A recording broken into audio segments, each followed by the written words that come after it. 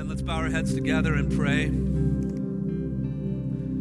Heavenly Father, we declare the worthiness, the glory of your Son. We acknowledge the presence right now in this place of your Spirit who dwells inside of all those who have trusted in your Son, Jesus Christ, for the forgiveness of sins.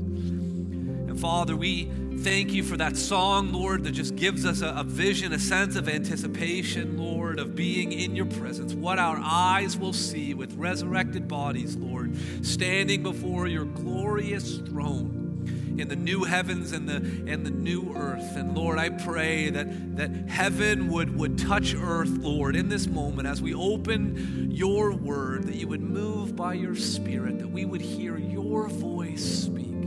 God, we ask these things in Jesus' name. Amen. Amen. Well, please be seated. This Sunday is an exciting Sunday. It's a baptism Sunday. We've got a number of people sitting right over here who are about to follow Jesus' command to be baptized. And baptism is something that we made up. Jesus told his disciples after he rose from the dead, he said this in Matthew 28. Jesus came and said to them, "All authority in heaven and on earth has been given to me. Go, therefore, and make disciples of all nations, baptizing them in the name of the Father and of the Son and of the Holy Spirit." And so what we're doing today is simply in obedience to what Jesus has laid out. These individuals today are making a declaration. By being baptized, they are declaring that they are disciples of Jesus Christ. And so today we're going to turn in our Bibles to John chapter 1. We're going to look at a definition of discipleship. What are these people committing to be as people who are being baptized, who are deciding to become disciples? What does that actually look like? What does that mean? If you don't have a Bible, our ushers will come up and down the aisle right now with copies of God's Word. If you don't own a Bible, this is our gift to you. We're in John chapter 1, and I want to ask you to find verse 35. We're looking at a definition of discipleship. What does it mean to be a disciple? John 1:35 says, "The next day, again, John was standing with two of his disciples, and he looked at Jesus as he walked by and said, 'Behold, the Lamb of God.'" Now, if you're just joining us, we've been in a series in the Gospel of John, and when it says the next day John, that's not referring to the author, but another character in the story, Jesus' older cousin John, who's known as John the Baptizer or John the Baptist. It says the next day, notice how it says the next day, John was again standing with two of his disciples. And he looked at Jesus, who's really the main character in the story, and he says, "Behold the Lamb of God." John was standing there with two of his disciples. As John came to prepare the way for Jesus to come, he had gathered to himself some of his own disciples. A disciple, the word literally means learner or student. And so as John was out by the Jordan River preaching and teaching, he had gathered around him a group of people who became his disciples. And then when John saw Jesus the next day, he told them, "Behold the Lamb of God." But if you look back at verse 29, John said the exact same thing. The day before he said, "Behold the Lamb of God." The next day he says, "Behold the Lamb of God." Guess what? If you were to hear him the day after that, guess what he would say? "Behold the Lamb of God." You see, John had one message, and he wasn't afraid of being repetitive. He knew his purpose in life. And listen, if you're going to stick around Harvest Bible Chapel for longer than a week, you're going to realize that we have one message too. We are proudly a broken record that's just saying the same thing over and over again. Behold the Lamb of God, pointing people to Jesus. Verse 37 says, the two disciples heard him say this, and they followed Jesus. These disciples of John become disciples of Jesus. And the action that they took in response to John's words is really the cornerstone of what it means to be a disciple. They followed Jesus. So as a disciple of Jesus Christ, we are called to follow Jesus. We are called to follow Jesus. Verse 38 says, Jesus turned and saw them following him. This is what we do as disciples. We follow him. We go where he leads us. And then what happens next in verse 38 is very important. So far, John the author has been doing a lot of talking about Jesus, and then John the Baptist, we've heard his voice. We've heard from priests and Levites who had questions that John answered, but we haven't yet heard Jesus speak, have we? And now here, as we come to this verse, our ears should be perked up. We should be thinking, we should be leaning forward with anticipation. These are the first words spoken as recorded by John in his gospel. And notice what he says. Verse 38, Jesus turned, saw them following, and said to them, "What are you seeking?" That's the question he asked these prospective disciples. And that's the question that he's asking all of us today. Whether you're contemplating being a disciple or whether you have been a disciple for many years, the question is, what are you seeking? Why did you come here today? Maybe you came here seeking to see your friend or family member get baptized today. They invited you to come to church, so you're just seeking to be a good friend or a supportive family member. Maybe you're here today and you feel guilty about how you've behaved this week, and you're hoping to absolve some of that guilt by attending church, and somehow the good deed of going to church will outweigh the bad deeds that you were engaged in this week. Maybe your life is completely overrun by a life-dominating sin or addiction, and you're looking for relief. Maybe you're going through an awful season of suffering, and you are seeking some sort of escape. Maybe you're intellectually intrigued by the teachings of Jesus, and you're seeking knowledge. See, the truth is, we're all seeking something. And we really won't be able to get clarity on what's happening in our lives until we're able to articulate what it is that we're seeking. Jesus asks us that question today. What are you seeking? The disciples respond, says that they said to him, "Rabbi," which means teacher, "where are you staying?" I'm pretty sure that these disciples were looking more for than just Jesus' address. Maybe they didn't really know what to say, but listen, the answer with regards to what they were seeking is evident in what they call Jesus. They call him Rabbi, which means teacher. John's doing a lot of sort of translation on the fly. Some of us are very familiar with that. We have family members who speak a different language. We're trying to help them understand. And so John here is writing. He's writing in Greek. The people, his audience, are going to be reading it in Greek, speak Greek. And he's describing discussions happening between Jewish people who spoke Hebrew, but the everyday colloquial language was actually Aramaic.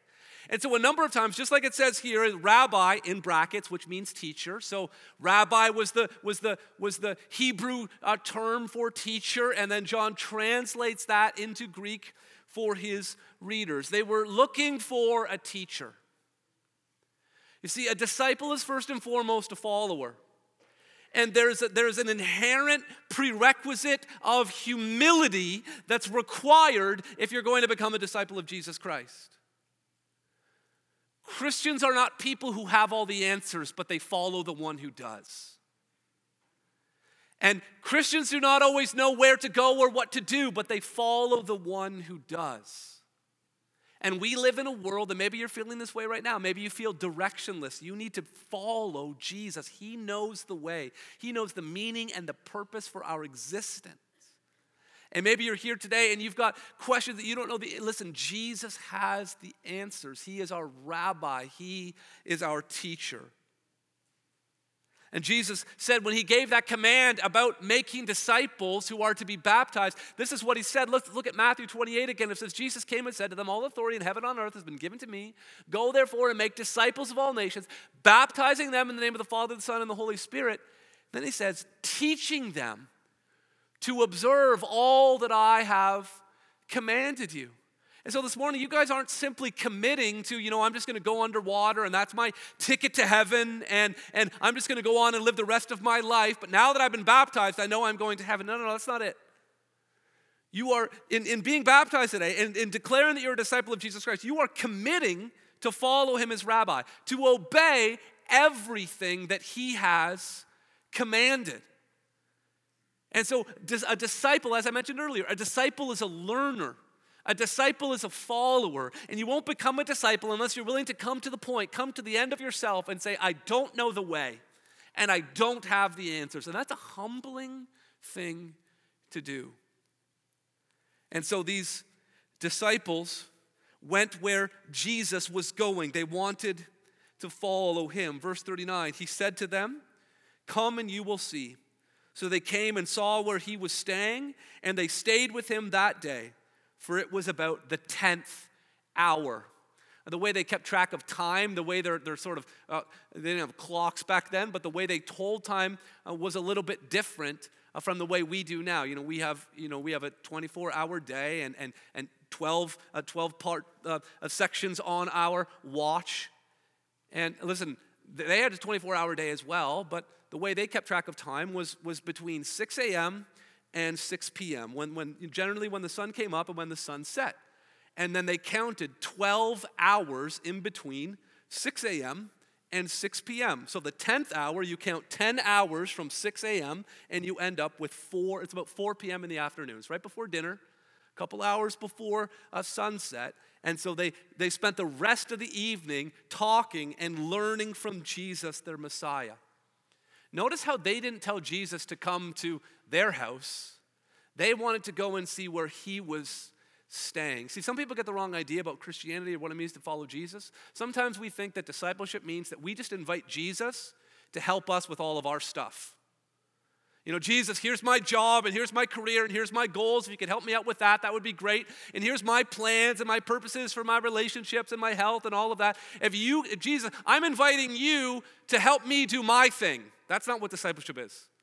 Discipleship is not inviting Jesus to do our thing. Discipleship is us participating with Jesus to do his thing, to go where he wants to go, to do what he wants to do. It's not about us making our lives better or having our best life now. No, it's about living for his glory and doing what he has called us to do. That's what it means to follow him. We don't lead, we follow. Continuing on, in the story in verse 40, it says, one of the two who heard John speak and followed Jesus was Andrew, Simon Peter's brother. He first found his own brother Simon and said to him, we found the Messiah, which means Christ. He brought him to Jesus, and Jesus looked at him and said, you are Simon, the son of John. You shall be called Cephas, which means Peter. So a disciple is someone who follows Jesus. Here's the second thing we need to understand from this passage, that as disciples, we are called to share Jesus. As disciples, we are called to share Jesus. Andrew and the other disciple who remains nameless, chances are that other disciple is actually John, the guy who wrote this book, because his kind of MO is to remain anonymous. But Andrew goes and immediately shares the message of Jesus with Peter. Notice how natural and organic evangelism is for the early disciples. 24 hours ago, they didn't know who Jesus was. Now they spend an evening with him, and the very next day, immediately, they're telling their family members, listen, evangelism is not something, telling someone about Jesus, you don't need to take a course to be able to do that. You don't have to know all of these Bible verses in order to be able to do that. All you need to do is to be able to tell people who Jesus is and what he's done. And that's what simply happens here. Sometimes we overthink this idea of sharing Jesus with others. If they could do it within 24 hours of first meeting him, surely we can introduce other people to Jesus as well. Now, in terms of disciples and notoriety, Andrew is not the first one that comes to mind. Some of us would even be hard-pressed to know any story in the Bible that actually involves Andrew. I mean, John here had to explain, who's Andrew? Well, he's Simon Peter's brother. Okay, I understand. Some of you have family situations like that, where no one knows who you are, but you have you have a son or a daughter, or you have parents, or you have a brother or a sister who are more well known, and you're just sort of known. Oh, I'm that person's father. I'm that person's brother or sister. That was kind of Andrew's life. Andrew really wasn't in the limelight, but I want to show you today how Andrew is in fact the most influential disciple in the entire New Testament. You think, well, how could you say that? I mean, Peter got up in the book of Acts and preached to thousands of people. Peter got broken out of prison. Peter did all of these great things. What about John, who wrote the Gospel of John? He was the disciple who Jesus loved. What about James, who was the pillar of the church in Jerusalem? There's all of these other. How could you say that Andrew? What about the Apostle Paul, who came to Christ later? Well, listen, Andrew is the one who brought Peter to Jesus. You wouldn't have Peter preaching to thousands of people if Andrew didn't choose to preach to one person. And so this is an incredibly important truth that we need to understand, that we are all called upon to share Jesus. And listen, when we share the gospel, even with just one person, you might never have the opportunity to speak to hundreds of people or thousands of people, but you have an opportunity to speak to one person at a time. And you have no idea the impact that you will have through that person. You have no idea what God would do if that person were to trust in Jesus Christ and the ministry that they would have. Let me introduce you to Jamie. Many of you don't know this, but the reason why most of us are here is because of Jamie. And Jamie has indirectly had an influence on just about everyone's life here in this room, in some way, shape, or form. In fact, Jamie's obedience in following Jesus and sharing Jesus has in fact impacted thousands and thousands of people in Southern Ontario and beyond. You're like, I've never seen this guy before in my life. Jamie is a golf course superintendent in Las Vegas, Nevada. Some of you think, oh, I'd like to go visit him right now. I'd like to learn more about this Jamie in a nice warm climate. You see, when Jamie was in his late teens, early 20s, God got a hold of his life. And he was dramatically saved and trusted Jesus Christ as his Lord and Savior. And he was really burdened that his older brother and the rest of his family would get fired up about the Lord as well. And so he started sharing Jesus with his brother. His brother was super successful. He was an athlete. He was in business school and university, and he wanted nothing to do with Jesus. But Jamie kept planting seeds, kept trying to introduce his brother and the rest of his family to Jesus. He even left Christian music CDs lying around, hoping that they would listen to them. Do you remember CDs? And then one day, his older brother just sort of came to a crisis moment in his life. He had experienced success in the world and saw how empty it was. And he had really looked in the mirror and saw his own sinfulness and his own wickedness, and he was really searching for answers. And he's had all these conversations with his brother about Jesus, and his brother wasn't around, but he got out one of these Christian CDs, and he thought it was going to be super cheesy. He didn't want to listen to it. He put it in the CD player, and it was a DC Talk CD, and the song that he heard was In the Light. Now listen, I'm pretty sure very few of us have ever heard of Jamie Simons. But it was Jamie Simons who led Robbie Simons to Jesus Christ. Listen, many of us heard Pastor Robbie on the radio. You visited his church in Oakville. I mean, the whole reason why I'm here and this church is here is because I was poured into and discipled by Pastor Robbie. But there's none of this, there's none of that there in Oakville. There's none of any of that without Jamie sharing Jesus with his brother. There's no Robbie without Jamie. And listen, loved ones, there's no Peter without Andrew. And so don't think that you have some small, insignificant ministry because you're not preaching to hundreds of people or anything. Listen, you have no idea what God could do in the life of the person that God has put right in front of you and said, go share the gospel with that person.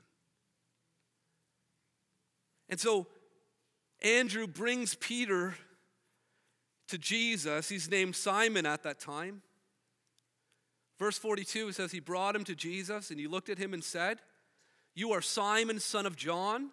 You shall be called Cephas," which means Peter. So a lot of translation happening here. Simon is a Jewish name. It means hearing. Peter could have benefited from doing a little more hearing in his life. I know I could too. But Jesus then, speaking in Aramaic, calls him Cephas, which is the Aramaic word for rock. And then John translates Cephas into Greek so his readers can understand the Greek word Petros, Peter, where we get the idea of petrified, stone is petrified. And so Jesus, the first thing he does when he meets Peter is change his name. Now there are some people who like to describe Jesus like he was just a normal person, like he was just an everyday guy. And he had some good teachings, but we shouldn't worship him. We shouldn't call him God. He was just a normal person. Normal people don't change someone's name when they first meet them. If you were to go to the welcome center at the end of the service or the coffee shop, and one of our members of the church says, "Hey, how you doing? What's your name?" And you're like, "Oh, nice to meet you. My name's Tom." And they're like, "No, you're not a Tom.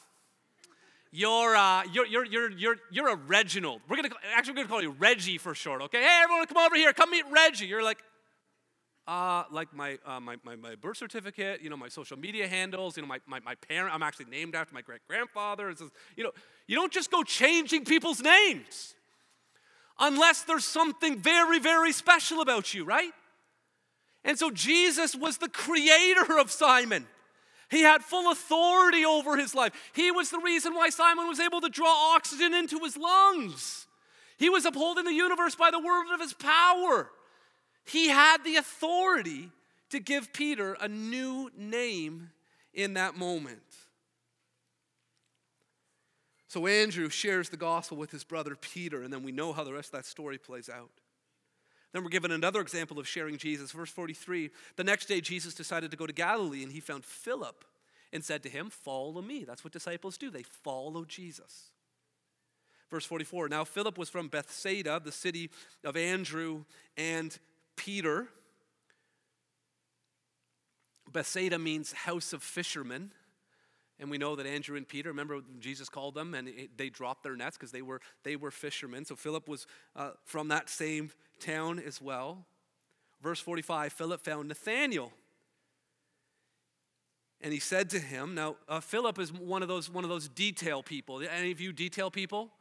You like to give the whole story. You like to give the background. You like to give all of the five senses and when you're telling a story. So check out the details. He starts with historical and theological details. He says, Philip found Nathanael. He says, "We have found him of whom Moses and the law and also the prophets wrote." So there's some theology and some history. Then he gives some geographical details of Nazareth. And then biographical details, the son of Joseph. You see, Andrew just told Peter, "Hey, we've found the Messiah. End of story. That's all you need to know." Where Philip wants to fill in all of the details. But then look at Nathanael's reaction. Verse 46, Nathanael said to him, "Can anything good come out of Nazareth?" So Nathanael's initially skeptical that the one that Moses wrote about, the fulfillment of all of these prophecies, could possibly come from Nazareth. There are no prophecies or predictions in the Old Testament about the Messiah coming from that area. I mean, one of the details that Philip didn't know was that Jesus was actually born in Bethlehem, which is prophesied in the book of Micah. But Nathanael didn't know that, lad. So he's skeptical. But look at how Philip responds to his skepticism. Philip said to him at the end of verse 46, come and see. Just come and check it out. He doesn't try to get into an argument. Well, Nazareth's a really nice place. No, he doesn't do anything like that. Apparently, Nazareth had a really bad reputation. Can anything good come out of Nazareth? I mean, I grew up in Hamilton. I mean, that's a city with a reputation, right? And so, but Philip's not fazed by that. He just says, you know what? Just come and see. I'm not going to argue with you. I just want to get you to meet Jesus. And Jesus saw Nathanael coming toward him and said to him, behold, an Israelite indeed, in whom there is no deceit. See, Nathanael knew his Bible. That's why he asked the question about Nazareth. That's why Philip gave him all of those extra details about Moses and the prophets. And so Jesus, speaking to a very biblically literate person, he calls him an Israelite in whom there is no deceit. You see, the Israelites were descendants of a man named Jacob, whose father was Isaac, whose father was Abraham. But it was Jacob who had the 12 sons that became the 12 tribes of Israel. And they became the 12 tribes of Israel because Jacob's name was eventually changed from Jacob to Israel. So he says to Nathanael, behold, you're an Israelite in whom there is no deceit. But here's the interesting thing. The word Jacob means deceiver. It means cheater. It means liar. So Jesus walks up to Nathanael, who knows the Bible, and he says, behold, you're an Israelite in whom there is no Jacob. And this captures Nathanael's attention. You see, Jacob means deceiver. Jacob lied to his father, and he was an invalid, and he was blind, and then he tricked his brother as well. This is what his brother had to say about him. Esau said, is he not rightly named Jacob? For he has cheated me these 2 times. Jacob was not just a deceiver and a cheater in name, but in action as well. But Jesus looks at Nathanael and he says to him, you know what? You're a man of integrity. I can tell that about you right off the bat. And then Nathanael says, well, I mean, how do you know me? Nathanael had some questions. He didn't understand how all of this could fit together, how Jesus could possibly be the Messiah. He had questions, but he had honest questions. And I'm thankful. And I'm totally willing, I'm longing to sit down with people who have honest questions about Jesus. But there's lots of people who use questions as a bit of a smokescreen. They say, you know what, I would believe in God and all that sort of stuff, but I just really don't understand how science and evolution and the origins of the universe, how can that fit together with the Bible? Or, you know what, I don't really understand what the Bible teaches about how women should be treated or LGBTQ plus issues. So I got some questions. Well, listen, if you got some questions, that's great. But are they honest questions? Because there's a lot on the line here. Eternity in heaven versus eternity in hell is on the line here based off these questions. If you have questions about the topics I mentioned or any other topic, have you read one book on that subject? Have you read one article on that particular, the thing that you have, because we can all say we have questions.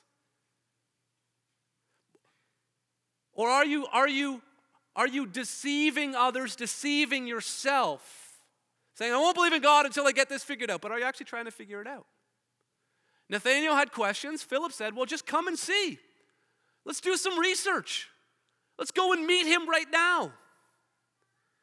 You see, Nathanael was a man of honesty. And because he was honestly seeking Jesus, Jesus was fine to meet a skeptic.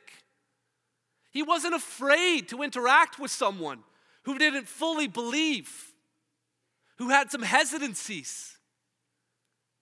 And the leaders of the church were not afraid of that either. Come forward with your questions. But here's the thing. When you come with a truly open heart, with a truly honest heart, You see, a lot of the times we have all of these questions because we want to just go on and live our lives however we want. We know that if we get those questions answered, then we're accountable. But Jesus says, you're an Israelite. There's no deceit in you. Verse 48, Nathanael said to him, how do you know me?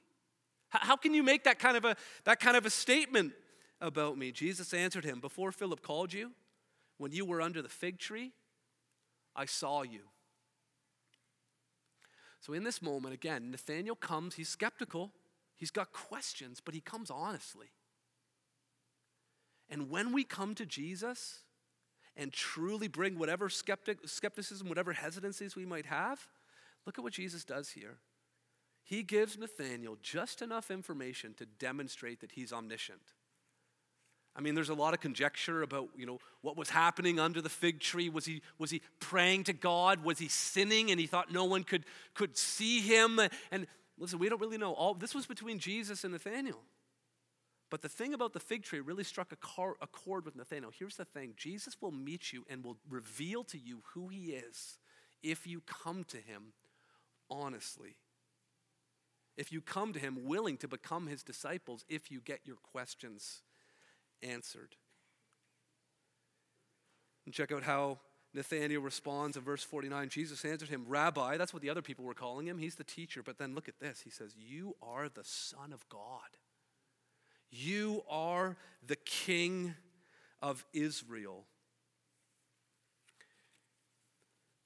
See, here's the third thing that you need to understand about being a follower of Jesus Christ and being a disciple.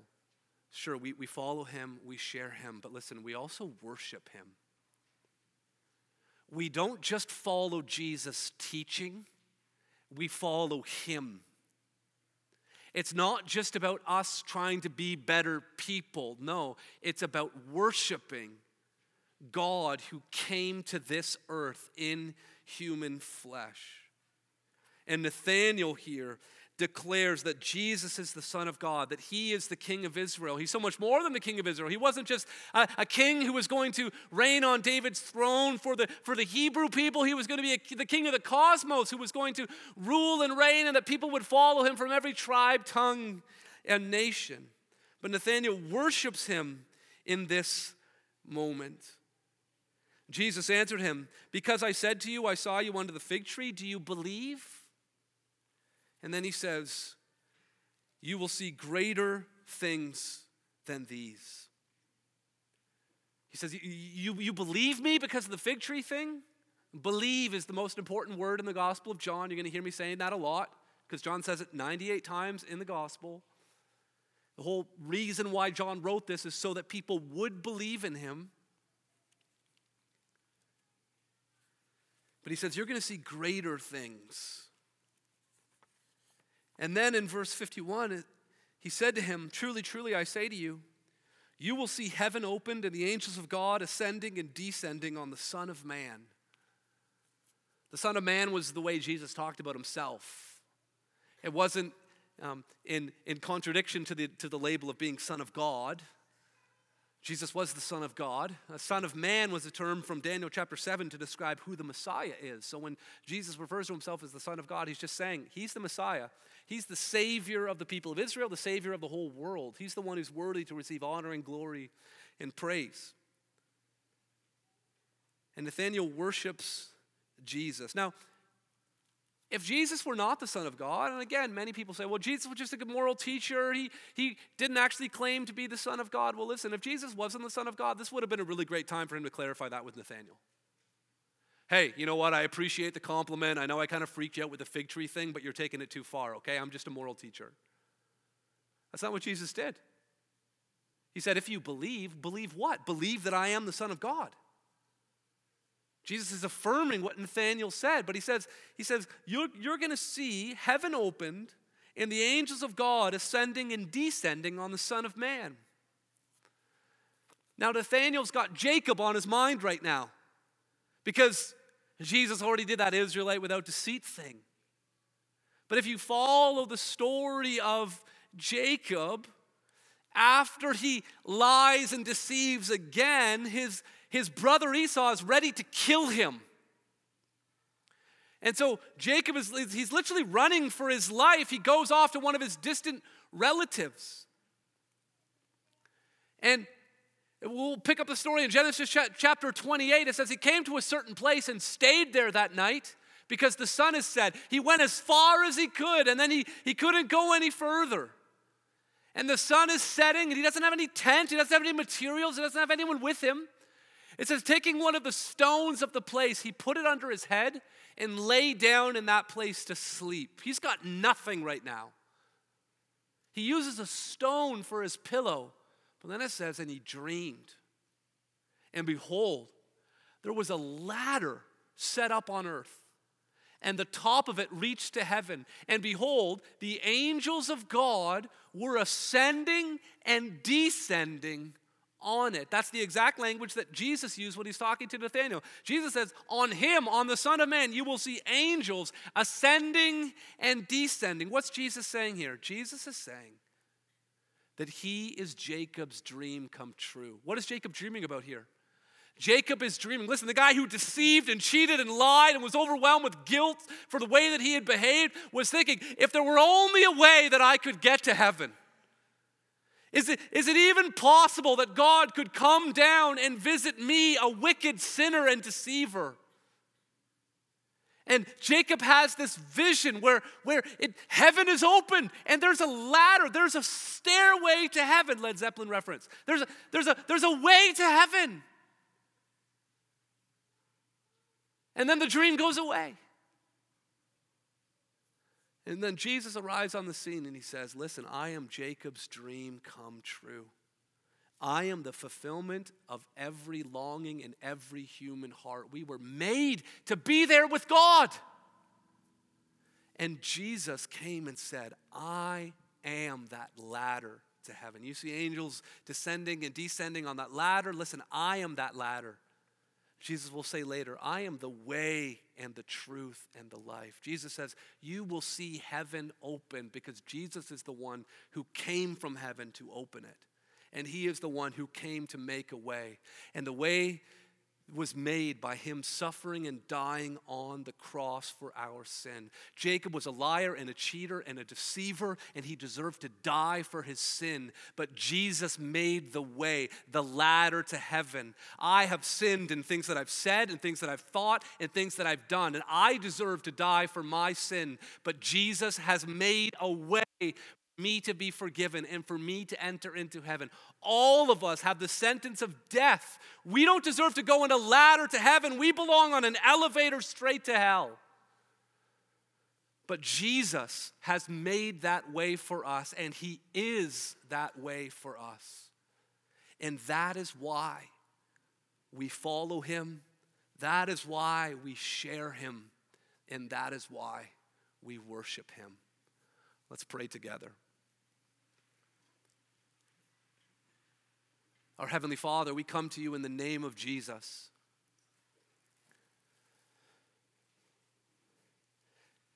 And Lord, if there's anyone here right now, Lord, because I know what's happened in my own life, if there's anyone here who is not following you, who had made a commitment in the past to follow you but has wandered away, Lord, I pray that you would reach out and return them to following you. Lord, I pray for those of us who are too sheepish, and as I am so often fail in being bold in sharing Jesus with others, Lord, I pray that you would give us boldness by your Spirit to be witnesses. And God, as we hear these testimonies of how you've transformed lives of individuals in our church, I pray that you would fill this place with worship and awe and wonder. And so, God, we pray that you would continue to move in our midst as we continue our service together. In Jesus' name, amen.